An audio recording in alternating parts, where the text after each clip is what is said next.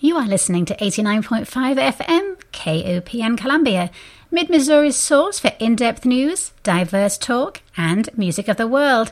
It is so much more than radio. It is your community radio on the web at kopn.org. And this is Speaking of the Arts.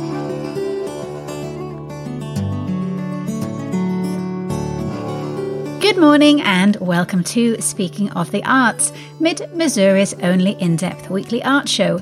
My name is Diana Moxon and I am delighted to have you along for the next hour as we take a tour of the arts.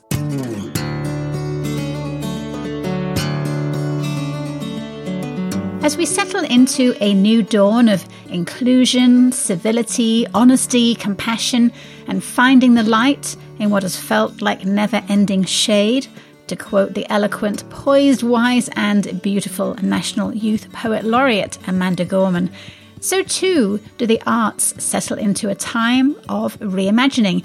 Reimagining how we experience the arts, how we connect with them, and how we advocate for them to represent a more diverse array of stories. There is no doubt that the arts industry has been ravaged over the past year, and yet is it not to art and music and theatre that we turn to when we need to explore our feelings, our own joy and our own pain? For many of us, the arts are critical to our emotional and psychological health because they help us to find catharsis. They tell us that we are not alone.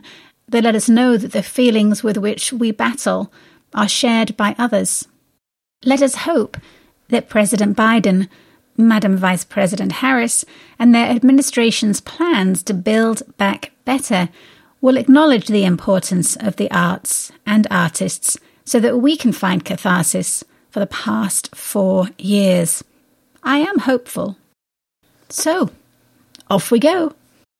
My first guest this morning is a festival executive director who has gone through the process of reimagining what the event he oversees looks like in these topsy-turvy times. Alex George is an author, owner of Skylark Bookshop, and founder of the annual Unbound Book Festival, now in its 6th year. Good morning, Alex. Hi, Diana. How are you today? I am well. Now, I know this is a huge week for you, as it is week 1 of a 3-month programme of Unbound book events that culminate on Friday, the 23rd of April, with a keynote event featuring 2, not just 1, but 2 Pulitzer Prize winners, poets Tracy K. Smith and Jericho Brown. So I do appreciate you finding time to chat today, Alex. So let me start by asking you to tell us what Unbound is and how it got started, as I know there are always people who are new to town and who maybe don't know about the literary festival. Sure. So, as you said, this is the 6th year of Unbound, if we're going to count last year, which was a sort of mini festival just after COVID broke, and we did a few things online. The idea came to me way back in about 2012 when I was actually on book tour for one of my novels, and I was invited to attend various festivals, one in Maryland and one in Texas. And I just thought, well, Columbia could do with something like this. You know, we're a very bookish town. We've got lots of writers who live here and lots of great readers and book clubs. And so I sort of put that idea away for a little bit, and it's resurfaced a few years later, and I began to talk to people and said, what do you think? Do you think we should do this? And everybody said, oh, absolutely, we should do this. And none of us, of course, had the faintest idea of what was involved when we sort of began to plan all this, which is probably, in retrospect, a good thing. And so we put our heads together. We began to make plans. We raised a little bit of money. And the first event was in 2016. Michael Ondaatje was our keynote speaker that year, he of English Patient fame. And that was a wonderful event. And we had, I think, that year somewhere in the region of maybe 26 or 27 authors and poets who came. And it grew and grew. And every year the festival has gotten bigger and bigger. And I think we had about 65 or 70 authors who came when we last had it in person back in 2019. So it's been a wonderful, rather exhilarating ride to watch the thing grow, and in addition to the authors getting bigger, the audiences have increased too. And so we're up to, I think, 9,500 people attended an Unbound event back in 2019. So it's been a riot and good fun. And after the heartbreak of last year, we're doing something a little bit different, of course. And so everything's going to be online. Had the name Unbound been lurking in your brain for a while, or did you have a lengthy set of focus groups, or was it born after a particularly lively dinner party after lots of wine had been consumed? How did you come up with the name? So the name actually it's a funny story, but it's a little prosaic. I actually just wrote something on Twitter and I said, if you were going to name a book festival, what would you call it? And lots of people responded, and I think they assumed that I was asking the question for the purposes of a book I was writing, because I didn't go into any detail as to why I was asking the question. And one of the answers was Unbound, and I just thought, oh, I rather like that, and I like it because obviously a book can be unbound, but for me it's more the festival itself is what the word applies to. And we try and sort of break down barriers, and we always think that there's sort of the possibilities when it comes to a festival like this are limitless, and so it fits quite nicely. We like it. What kind of barriers exist? What are you breaking down? Well, really, the main barrier is just our own imaginations and the limits of our ambitions. So, we every year we try and be more ambitious in terms of the programming that we do. We try and think outside the proverbial box a little more each year and try to stretch ourselves and stretch our audiences with the sort of programming that we do. So that's really what I'm talking about. And from the get-go, you have always made this a completely free festival. Of course, this year with it being online, that maybe isn't as noticeable as an attendee. But even when the event was all in person, that was very much a cornerstone of your mission from the beginning, was that it was going to be a free event, which is wonderful for the festival goers, but it puts a huge amount of pressure on you and the organizing committee to find the money to fly all of these authors in. Why did you decide to make it free? The question as to why is an interesting one, Diana, because it never really even arose as a question as to why we would do it. It just felt so, by which I mean it wasn't even debated. It was a given to all of us that this would be free. And I guess thinking it through, it's, we believe that books are for everybody, and they should be for everybody. And we absolutely didn't want to have any boundaries or barriers to entry. So it was just a fundamental tenet of the undertaking from the very start that we would not charge. And, many people have said to us, well, goodness, if you have Salman Rushdie coming or you have George Saunders coming, you could easily charge some money. And we go, well, we know we could, but we prefer not to. And you're right, it does put it's something of a strain on us in terms of the amount of effort and energy required to raise the money. But the community has been unbelievably generous and supportive throughout Unbound's existence. And we are eternally grateful for local folks who give us money and help us out. And I think they value and they understand the value of it being free, because not everybody is able to help, and those who can do. So it seems to work out in the end. Is that standard for book festivals generally? It varies. Most book festivals that I have attended employ some sort of a hybrid model. So there might be certain events that you have to pay for, but most of them have some events that are free, but it does vary from festival to festival.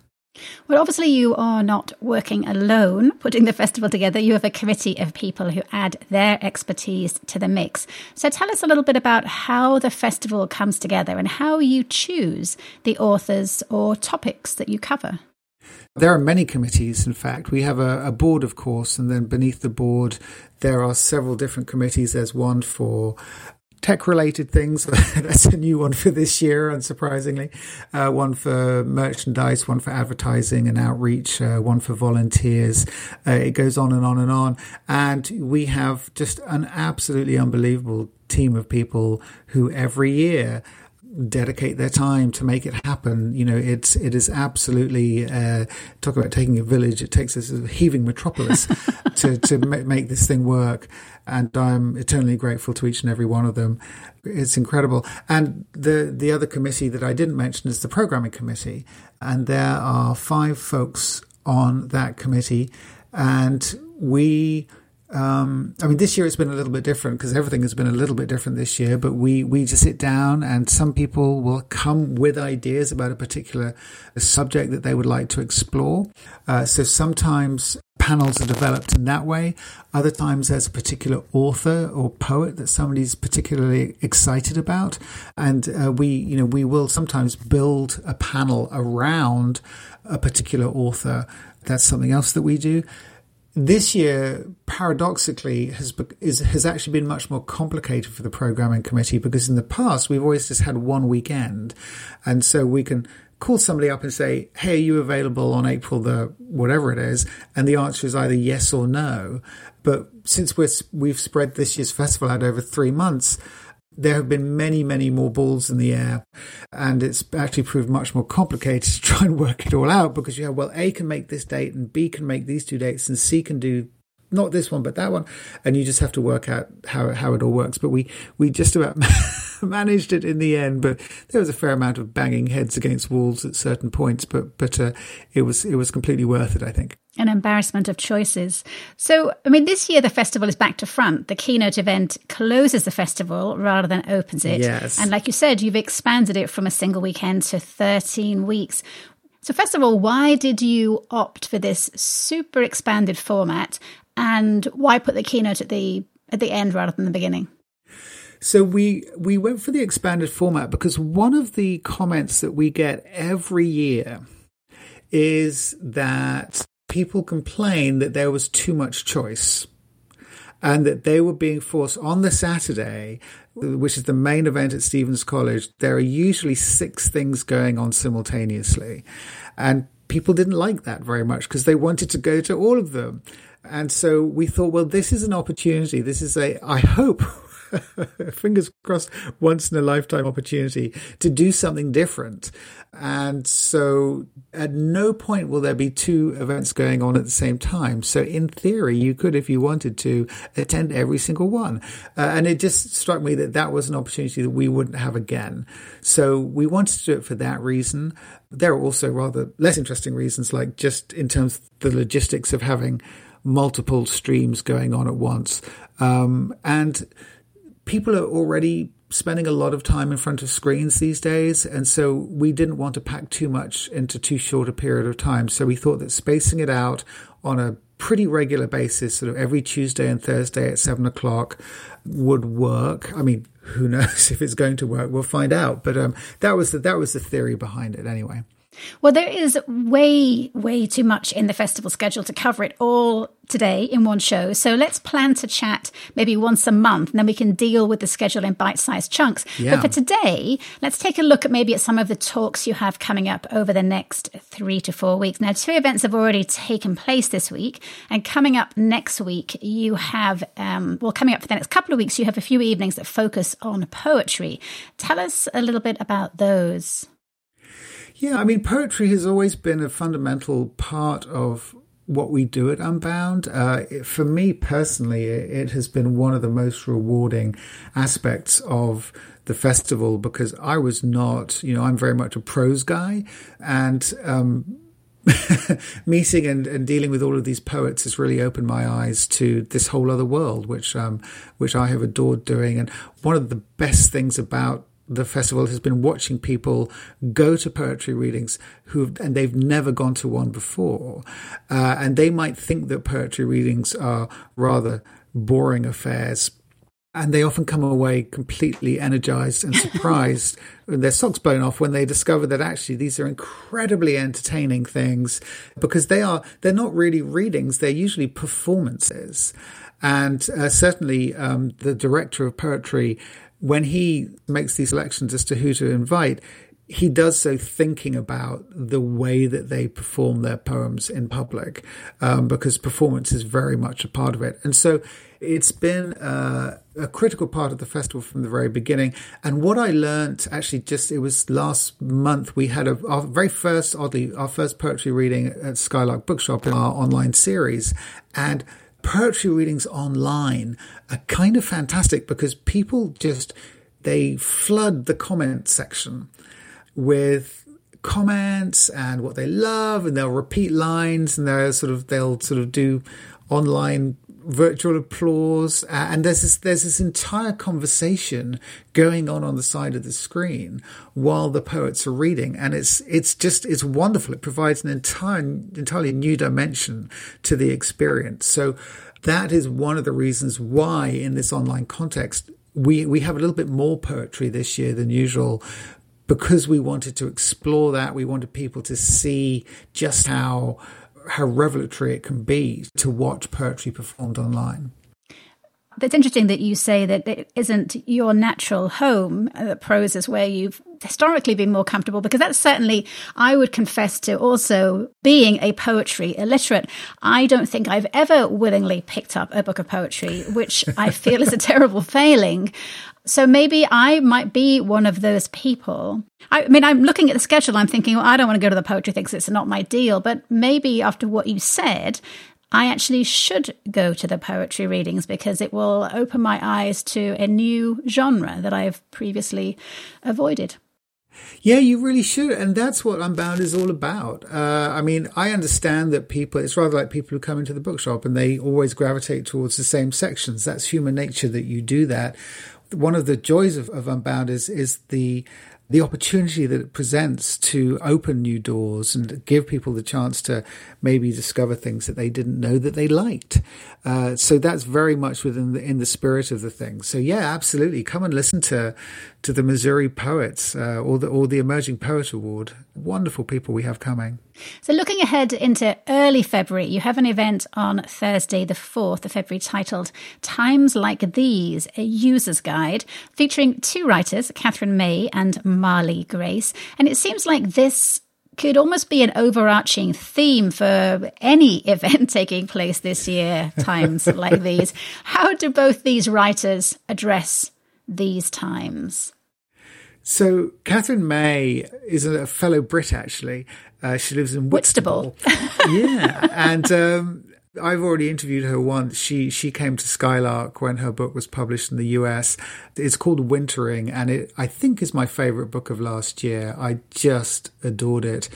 And it talks about, Wintering is about the fallow periods in life that we all have. And what May does in this book is to suggest that all of these things are cyclical. They happen to everybody.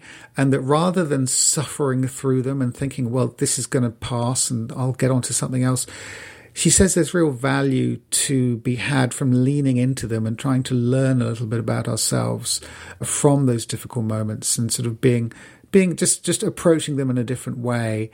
And it all made perfect sense to me. And it's just a beautifully written book. It's very funny too and very touching. And I have been giving it to many, many people since I've read it. And we've sold a lot at the shop. And it's a fabulous book. Marley Grace's book, Getting to Center, is similarly themed, but with a slightly different emphasis. And it's just talking about how we all have resources within us and the best way of using those to maximum advantage.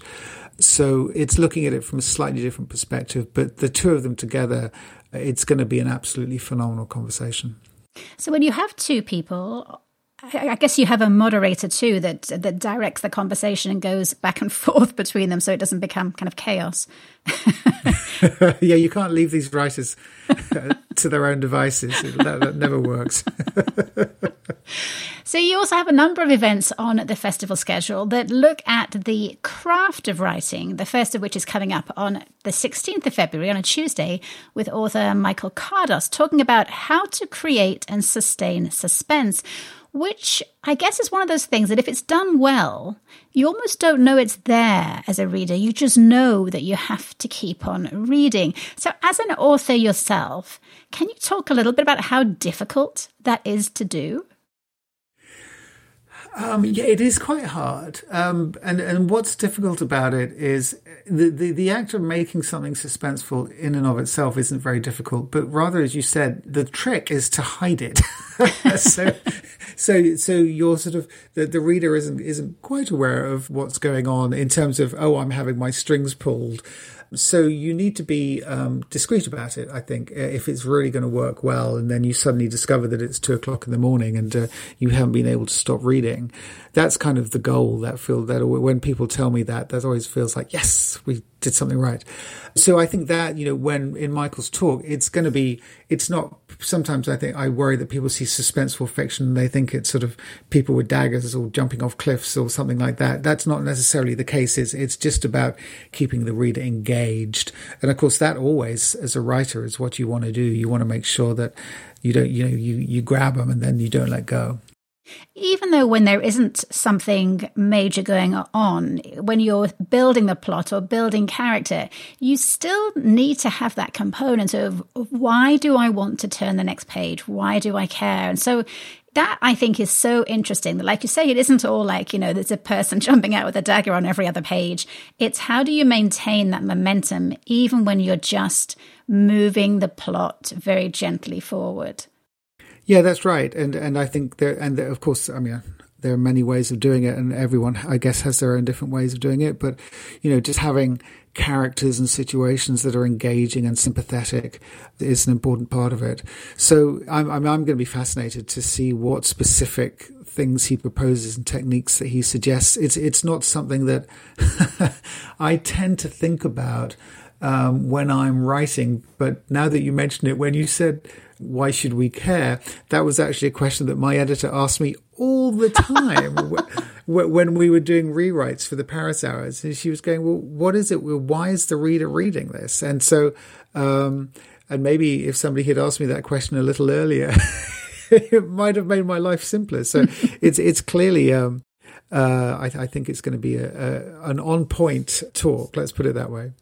So as I said at the beginning of our chat, the festival culminates on Friday, April the 23rd, with your keynote finale featuring a conversation between two Pulitzer Prize-winning poets, U.S. Poet Laureate Tracy K. Smith and Jericho Brown. How complex is it to wrangle such huge names to a virtual festival? Maybe it's easier than to an actual festival, but still, how do you do that? Well, forgive me because I didn't answer your question earlier when you asked why the keynote was at the end. And in fact, one of our programming committee raised it as a point of order. Can you have a keynote at the end or is it called something else? To which I replied, I really don't care. So the reason why that is on April the 23rd is that was going to be the date in normal times when Unbound would have been. That would have been the keynote, and then the Saturday, the 24th, would have been the regular day. And we had Jericho and Tracy were due to appear in the Missouri Theatre in 2020. And when that got cancelled, I spoke to their agent. They actually have the same agent, who's actually oddly is my agent as well. Very handy. Yeah, it helped. And I spoke and I said, well, can we just reschedule for 2021? And they said yes. And back then, this was in sort of March of 2020. I think everybody thought that things would be back to normal by now. So when we then decided that we were going to do it all online, since we already had them locked in for that date, we just decided to stick with it. So it's going to be a celebration of the whole thing at the end rather than at the beginning. So how do people connect with all of these author evenings? How do they join in? So if you go to the website, which is unboundbookfestival.com, and you go to the schedule, there are links to each panel from that schedule. And for each panel, there are two ways that you can watch. We're live streaming it. And you can either watch on Facebook or you can watch on YouTube. And there are links for each one. Now, we can only put the links up, I think, a week ahead of time. So the only two links that are probably up at the moment will be for the next two events. So the trick is really just to remember that it's pretty much every Tuesday and Thursday from now until April. There are a few times where we don't have an event because there are other conflicts, but generally speaking, that's the rule. So you can go and see it, and if it's something that might be of interest to you, you can just click on it and have a look and see whether it's something that's of interest to you. And these are at 7:30 or 7? They're 7 o'clock. 7 o'clock. Okay. So to see the full schedule, go to unboundbookfestival.com and follow the links. You can also find information about all of the featured authors. And as always, attendance at any of the Unbound Book Festival events is entirely free, and you do not need to sign up in advance. Thank you so much, Alex George, Executive Director of the Unbound Book Festival. Thanks, Diana. Amidst the juggling and reimagining of arts events, one project has quietly been chugging away for the past 8 years and will take its first step to physical reality next Monday. The groundbreaking for the Gateway Plaza at the southeast corner of Broadway and Providence will be the start of a green space and sculpture garden dedicated to the city of Columbia and a welcome point for people visiting Columbia from the west. The person in charge of the project is the district's executive director, Nikki Davis, who is here with me this morning, along with the sculptor creating the installation artwork, Emmett Russell. Good morning, Nikki and Emmett. Good morning. Thank you for having us. You're welcome. So, Nikki, big week coming up, the partial culmination of a project that started back in 2012, way before you came on board as executive director. So tell us the background to the Gateway project. Absolutely. So we are the CID, we're the Community Improvement District for downtown. And one of our goals is to bring people downtown and let them know who we are. So by creating this, we wanted to celebrate the bicentennial of Columbia, which is this year. And I think that the committees, the people that have put in so much work on this, really wanted to welcome Columbians and people coming to visit alike to the district, the downtown area. And along with that, put a lot of our history in this beautiful piece so that people would get a sense of who we are. There was meetings after meetings. We did so much community input on this project. We collected the community's words of what describes Columbia to them and passed through city council, about 6 years ago. And finally getting to do the groundbreaking. We are very excited. All of these things take longer than you think when you set out. Maybe it's a good job we don't know that because we'd never start out on anything. Emmett, you are the artist chosen to create the art installation for this gateway. Would you describe it for us? Sure. This is going to be the letters that spell Columbia, all in an array. And then the one letter that will be missing is the O, and we're replacing that with an 8-foot tall stainless steel globe with words and things that we've also, or actually the CID team selected the words and things like that are going to be displayed on it, and I'm going to cut them out. I'm going to add them on. Some of them are going to be etched into the stainless ball, and so it's just going to be a really neat feature. Then the letters along that spell Columbia, those are going to be 5 foot tall, 3 feet deep, all polished stainless steel. And on the sides of those, we'll have etched in some paragraphs and sentences and things like that just talk about Columbia. And so it's going to be a really highly polished stainless steel piece. It's going to be really neat, shiny. It'll be a real nice piece to be on the corner of Broadway and Providence. So the O is the globe, and it's internally illuminated, right? So it'll glow at night. It will, yeah. Yes. And then partly you're etching into it, partly you're cutting through it with patterns and typography and dates and words, as Nikki said, that the community had an input on. Nikki, what was the process for gathering all of that input from the community about the words and the text that you wanted to have on the globe? We did a couple different ones. The CDB, the Chamber Building downtown, was gracious enough to host us at one point where we started to collect what we called the One Word Project. And then we set up different stations around the City Hall, the district office, that people could input their one word, their one word that describes Columbia to them. We also had a website where we partnered with Como 200, who is doing a different section of the Plaza area, the Flat Branch Park extension area, where you could go online and submit your words as well. So it was probably, I want to say, almost a 6-month process just for those words. We also went to the community before that for different aspects of this plaza. And that was, goodness, probably probably 7 years ago they did that, but they've gone over and over to make sure that the public could get as much input on this, because again, this is something that will be here for, our grandkids hopefully, and we wanted to make sure that we really captured the essence of Columbia. So you have words like vibrant, innovative, creative, eclectic, energetic, and words that we like to think of ourselves as being. They're very positive and who we want to be as a community. And there are other dates from history, the dates that Columbia was founded, a little bit about Christian College, now Columbia College, and the date that was started, the first journalism school in the US, all the things that we know about for Columbia. But looking through the list that's on your website, and it might have changed, I'm not sure how up to date it is, I have to say it seems like a lot of white history. Does the Globe reference Black history too? It does. There are definitely some civil rights dates on there. I believe there is one that is specific to the first Black teacher at Mizzou, and that he had to teach out on the steps of Mizzou because he wasn't allowed in the building. So we did make sure to include those different dates. And I don't think that we do have every single one of them on our website. I think it's more of a tease right now to get people excited about it. But yes, we took into great consideration. We couldn't obviously do every single important date, but as broad as we could. Columbia is also a very artistic town, as I'm sure you know. So I think a lot of the dates really tried to geared towards that. And unfortunately, we did have to cut. It was painful to cut out some of the dates that we had to fit it on here. We had to pare it down a bit. Emmett, what was the process to win this contract? What brief did you get from the city? Well, I just want to step in there very quickly. This is not a city project. The city has nothing to do with this project. Okay. What brief did you get from Nikki?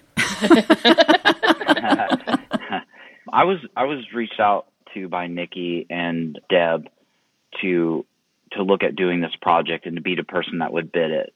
So I did help a little bit with bringing them to an idea of what could be fabricated and what couldn't be fabricated as as an advisor, I guess.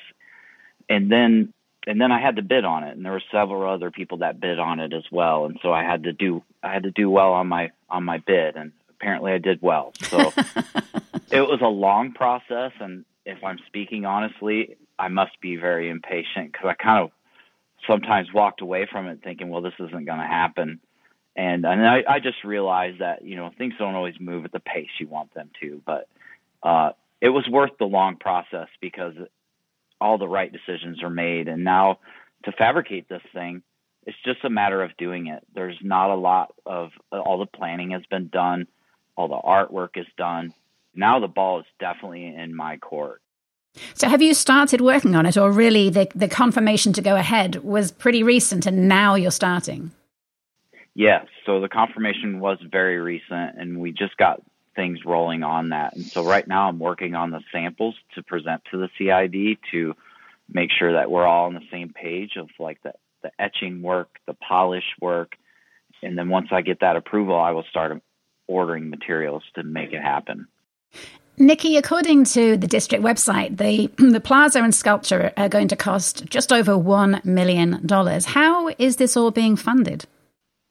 So back in 2012, when the board decided that this is what they wanted to accomplish, this was one of the main things, our big goals to get accomplished, we started setting aside money yearly. So we've been saving for this for upwards of 8 or 9 years to make this happen. So we have a very large savings for this. We also at one point did put out, and this was before my time, but put out the Gateway as a donation entity. So you can donate to the Gateway funds that goes directly to creating this amazing sculpture, and that is still open to the public today.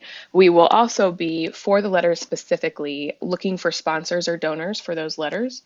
And we are working on that process right now to see what that will look like. But to get your business or your name on a letter and sponsor it, have it there for your grandkids to see, that is something that we are going to open to the public as well.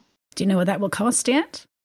So I think I'm not sure if I should say yet. We're still in the middle of looking at that. But I think obviously the globe will be significantly more. So we are considering breaking that into smaller pieces so that we can have more people participate, have more people be a part of this, as opposed to one large donor. But that will soon be out on our website if that is something anyone is interested in doing. And the sculpture is really in a kind of a little parkland. So that whole corner on the southeast corner of Broadway and Providence, does it connect to Flat Branch? So it becomes a kind of a green space. It's not just the word Columbia on the street corner. I mean, it's a whole sculptural little garden, right?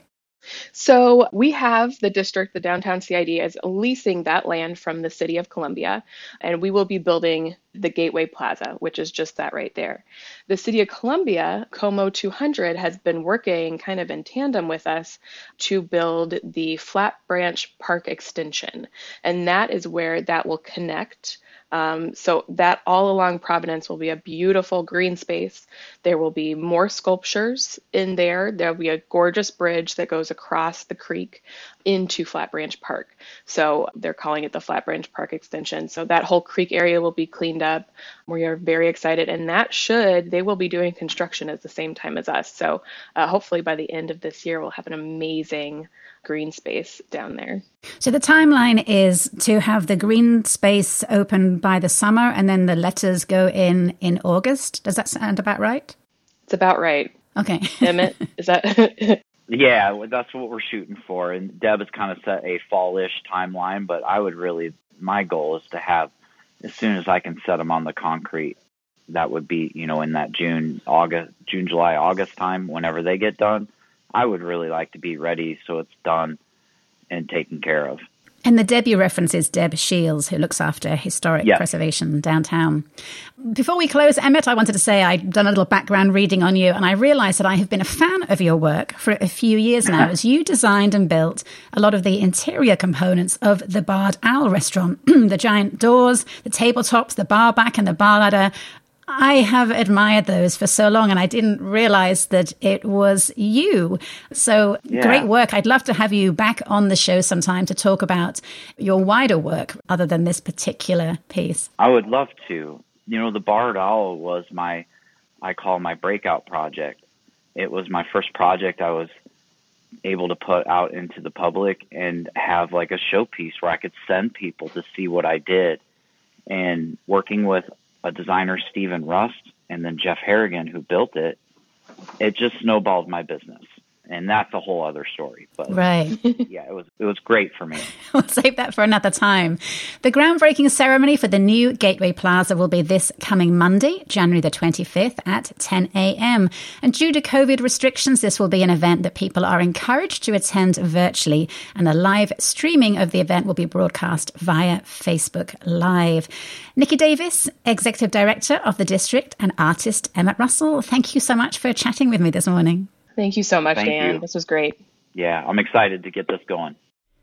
Theatre companies around the world are grappling with the reality of no audiences for the foreseeable future and a massive loss of creative talent, not only from the actors, dancers, musicians we see on the stage, but also the huge technical and creative support staff who make every production possible, many of whom have been forced to leave the industry and retool elsewhere.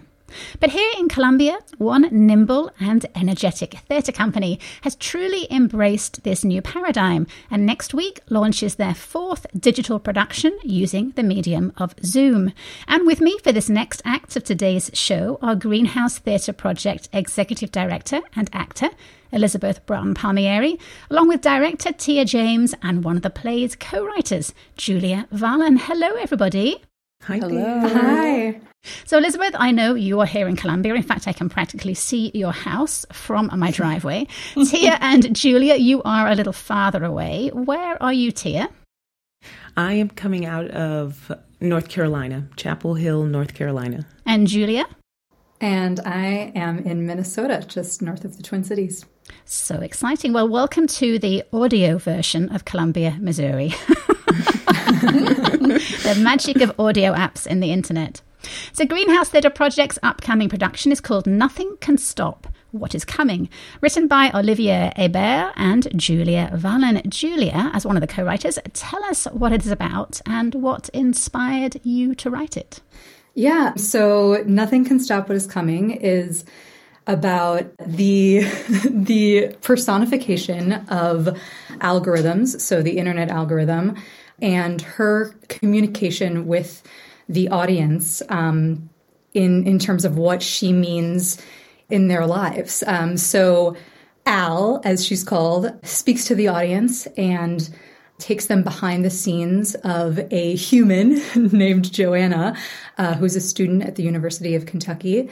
And she just takes the audience through what it's like to be behind the screens of a human, of Joanna. And it kind of goes down a rabbit hole, from there. I just watched The Social Dilemma recently, and there were, Yes. I don't know if you've seen that, but there were scenes in that where they're behind the screen being the algorithm. So it sounds a little bit like, was that an inspiration for you? It was actually, and it's funny, as we worked on the play, the comparison really hit me over the head. I was like, oh, am I just what's his face from Mad Men in The Social Dilemma? Yeah, that documentary was very inspiring, and as well as the podcast Rabbit Hole. But so the internet algorithms have really evolved in the past 10 years, really, really recently. And they have a hold over, they influence our lives now in a very different way than they used to when they were first developed in the early 2000s, because now machine learning has really taken things to a whole new level. And it's not, there are humans who wrote the code, but now the code thinks for itself based on what the humans coded it to do. So it just influences our lives on like a whole nother level.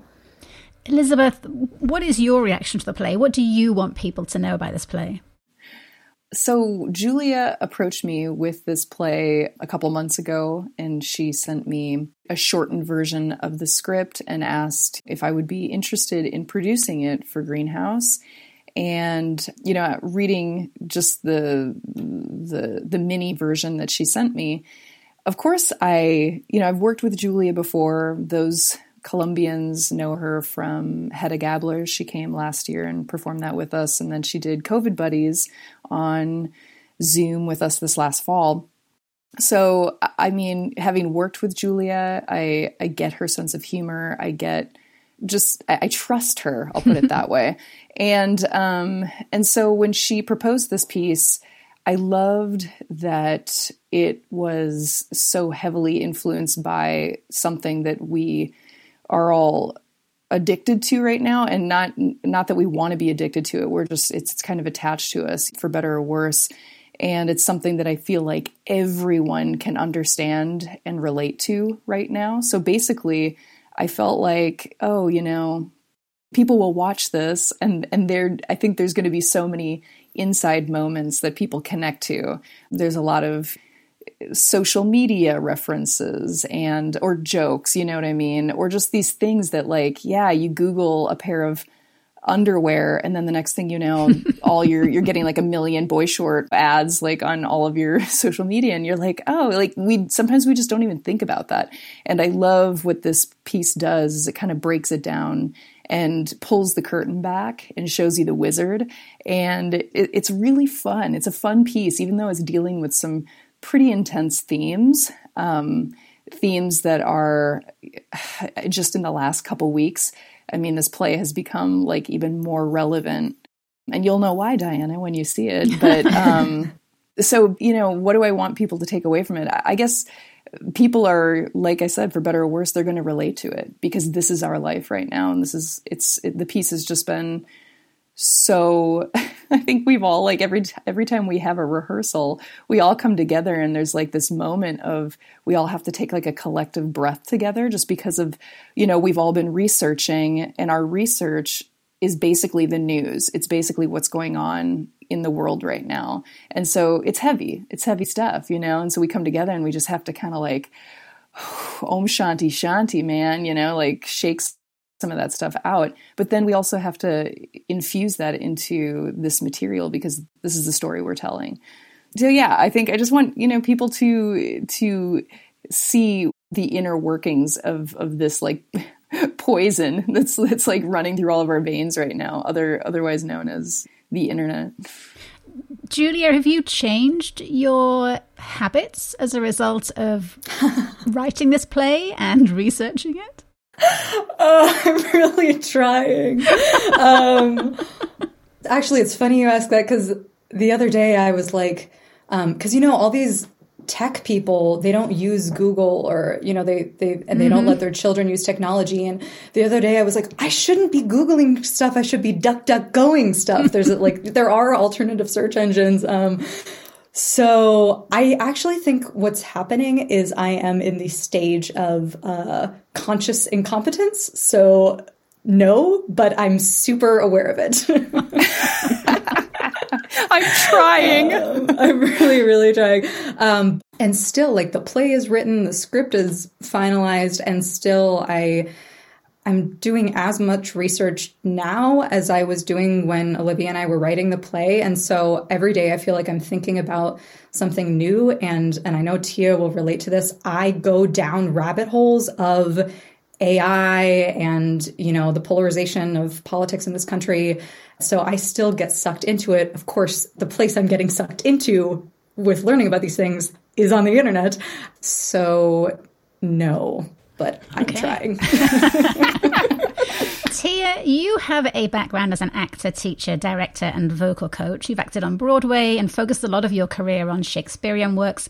And now we live in this new world, temporary maybe, where all that stagecraft has to be condensed into a physical stage that can be, no more than a 2-foot square, and an audience that has to exist in each actor's imagination. Talk to me about directing in this new world order.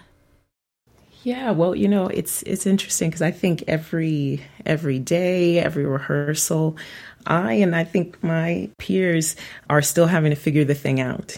But I feel that, the actors that we have, one, it comes back to, I think, just that same old. It's about connection. It's about finding the truth, investigating, being curious. And then when you have actors who are just as curious as you are, then it's kind of easy to find your way. I think more so it's this platform, learning more and more about about this technology, Zoom, how to make it more fun for the audience, and how can we use the platform in such a way that it does still engage. I think the hardest part, is, obviously that disconnect of not having the audience and we vibe from them. If we're in the room together, I can feel where the audience is. And so then it's kind of this dance, this journey, in this particular vein. I think it's, still discovery, still figuring the thing out. How is it changing this era of learning to act on Zoom? How is it changing how you teach? I'm guessing this semester you're incorporating, probably last semester too, incorporating this new world. How is it changing the teaching of stagecraft? Sometimes I feel like it's definitely fun on some days, but I can feel the students, they've got the Zoom fatigue, especially the graduate students. They are longing to be in the classroom. So we really do the best that we can. So it's kind of a mix of, especially the vocal work or showing exercises. I try to encourage the students of, all right, this is your space. And though it's not, necessarily a studio or not, but it's your space and there's magic there too. So let's break this apart a bit. And so I find that, we'll have fun. And then there's this kind of lag where the actors are like, oh, I just wish I could touch or share, or that connection of being in the room. It's challenging. And I think I've realized, though it's possible, that need for connection, I don't think it's going to go away. And when we were able to get back in the same room again, I think it's going to be electric.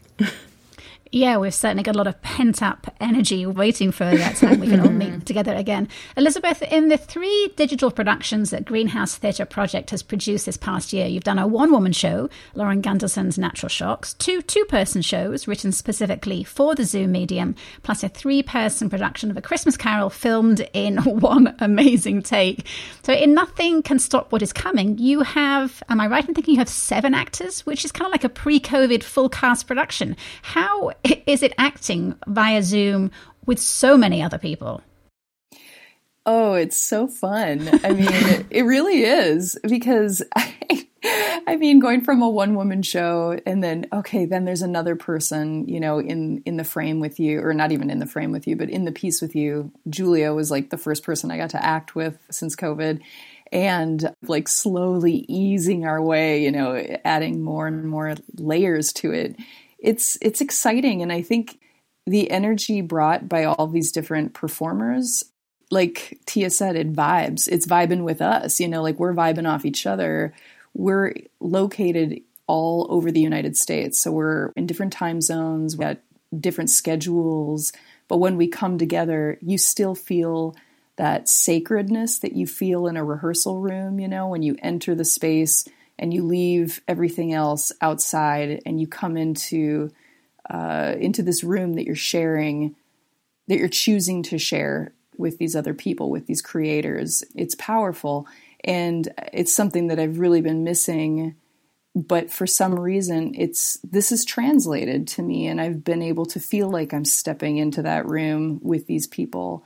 And so, yeah, so it's more people. And I always feel like in these tech situations, I always say like more tech, more problems, which is definitely like the fear of things. There are so many more things that we have to kind of like check and tick off our list. But I'm so grateful that Julia and Olivia have trusted Greenhouse with this piece to give it a platform and give it a place to live and breathe, and that these actors and that Tia have so beautifully entered into this world with us, you know? And it just takes risk. It takes closing your eyes and taking, you know, one step in front of the next. We don't know what we're doing. We're kind of learning as we go. Is that fair to say? You know? But it's cool. And I think that I'm feeling energized from it. So it's good. Julia, staying on the topic of Zoom, tell me about writing for Zoom versus writing for the stage in terms of how you have to tell a story on such a tiny stage. You can't be expansive with the actors' performances because they've just got this tiny space to work in. How does that change how you write?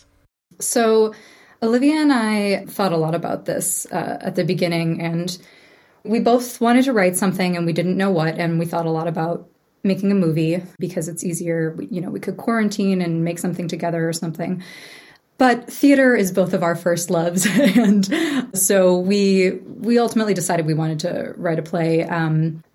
But we were both not interested in writing something that was pretending it was somewhere else and then being performed online. So we wrote it for Zoom. So all of the characters in the play are on Zoom in their rooms. So there's no... well, actually, I use fake backgrounds because I play an AI and you get to play around. But there are no fake backgrounds other than that. So there are students at a university and they're all on their Zooms in their Zoom class. And then there's another group of characters and they are also on their computers. So in terms of writing it, I think that we just gave ourselves like a really realistic structure. And I don't think it was that different. It's just that our setting was everyone at their computer. And even though there is a limitation there, there's part of me that feels like, you know, when you give yourself a really clear structure, that can be so helpful in terms of allowing yourself to be expansive within that.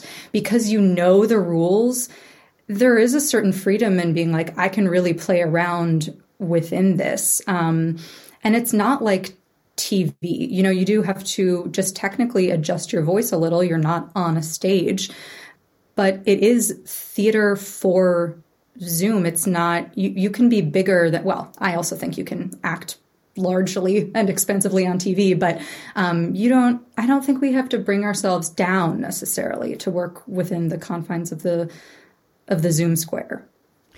I mean, everything that I have seen that I think has worked well on Zoom has been the reality of the play is everybody is on Zoom. That's the story of the play. Tia, have you seen anything that's been written for this medium where people are not acting like they're on Zoom, if you understand what I mean? Sort of. I mean, I think actually one of the best reasons why I'm great, or that it was great that Julia and Olivia asked me, was because I have not seen one Zoom show that I truly loved. And it's funny because I work for Playmakers here in Chapel Hill, and they invited me to direct As You Like It. And they were saying, okay, hey, is it going to be a Zoom show? And I said, hands down, I said, no, if that's what you want, then I think I can't do that, because it's very tricky, I think, to really be engaged. And so I was like, okay, you want me to direct this Zoom show? I don't know. And then when I read the script, Julia and Olivia, they're just brilliant. They're brilliant. And I felt myself so captivated by it. And I guess also the amount of time that I've spent in Zoom teaching and whatnot, I was like, there's something about this. And as we've been going through, I've found myself totally engaged. And I think that Julia and Olivia have written that it's not that you can't do pieces that are written for Zoom. I think it's tricky in that you have to really take care. But what they've written, it has seemed incredibly easy and very engaging. So I think we might have nailed it. Hooray! Nailed it. Oh, gosh. There was an article, I think that maybe Elizabeth had posted on Facebook from the New York Times the other day. It was called The Arts Are in Crisis. And the main takeaway was, art, music, drama, all these things that we love and that put so much meaning into our life, that they are instruments of psychic and social health. And the journalist said, not since 1945 has the United States required catharsis like it does in 2021. Who shall I ask this of? Tia, are you hopeful about what comes next? I am because it's challenging sometimes when, we're in a moment of crisis, really.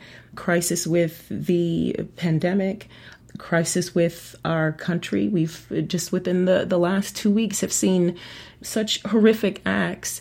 And so I think with all of this going on and us also in this pandemic and this isolation, there's a part of us having to deal with things on our own. And I think to what, you're speaking of in the article, we have a need for connection. And I think that this need of connection and storytelling, I think never before have I seen so many people latch on and want more art. I think it was that the pandemic kind of awoke us to how much we needed it, and maybe even took it for granted. So I think we're all on board and we want it back. The desire for it is there so much that it'll be a great celebration when we're able to connect in all of those ways. Well, on that note, Greenhouse Theatre Project's next production, And Nothing Can Stop What Is Coming, written by Olivier Hébert and Julia Vallon, will be performed live on Zoom from January the 29th to the 31st. Tickets are available from greenhousetp.org and cost $10. Elizabeth Broughton Palmieri, Julia Vallon and Tia James, thank you so much for taking time to chat today. Thank you, Diana.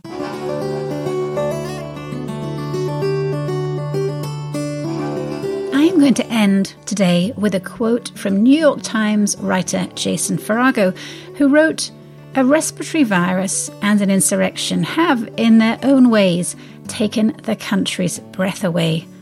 Artists can teach us to exhale." Amen to that.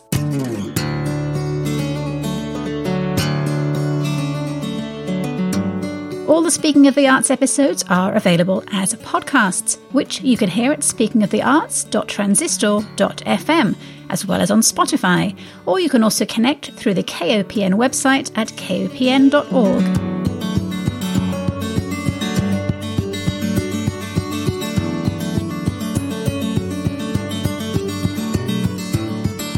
Thanks again to my guests today, Alex George, Nikki Davis, Emmett Russell, Elizabeth Bratton Palmieri, Tia James, and Julia Varlan.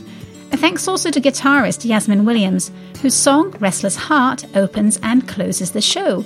You can find more of her music on Spotify and on her website at yasminwilliamsmusic.com. Plus, she'll be a guest on next week's show.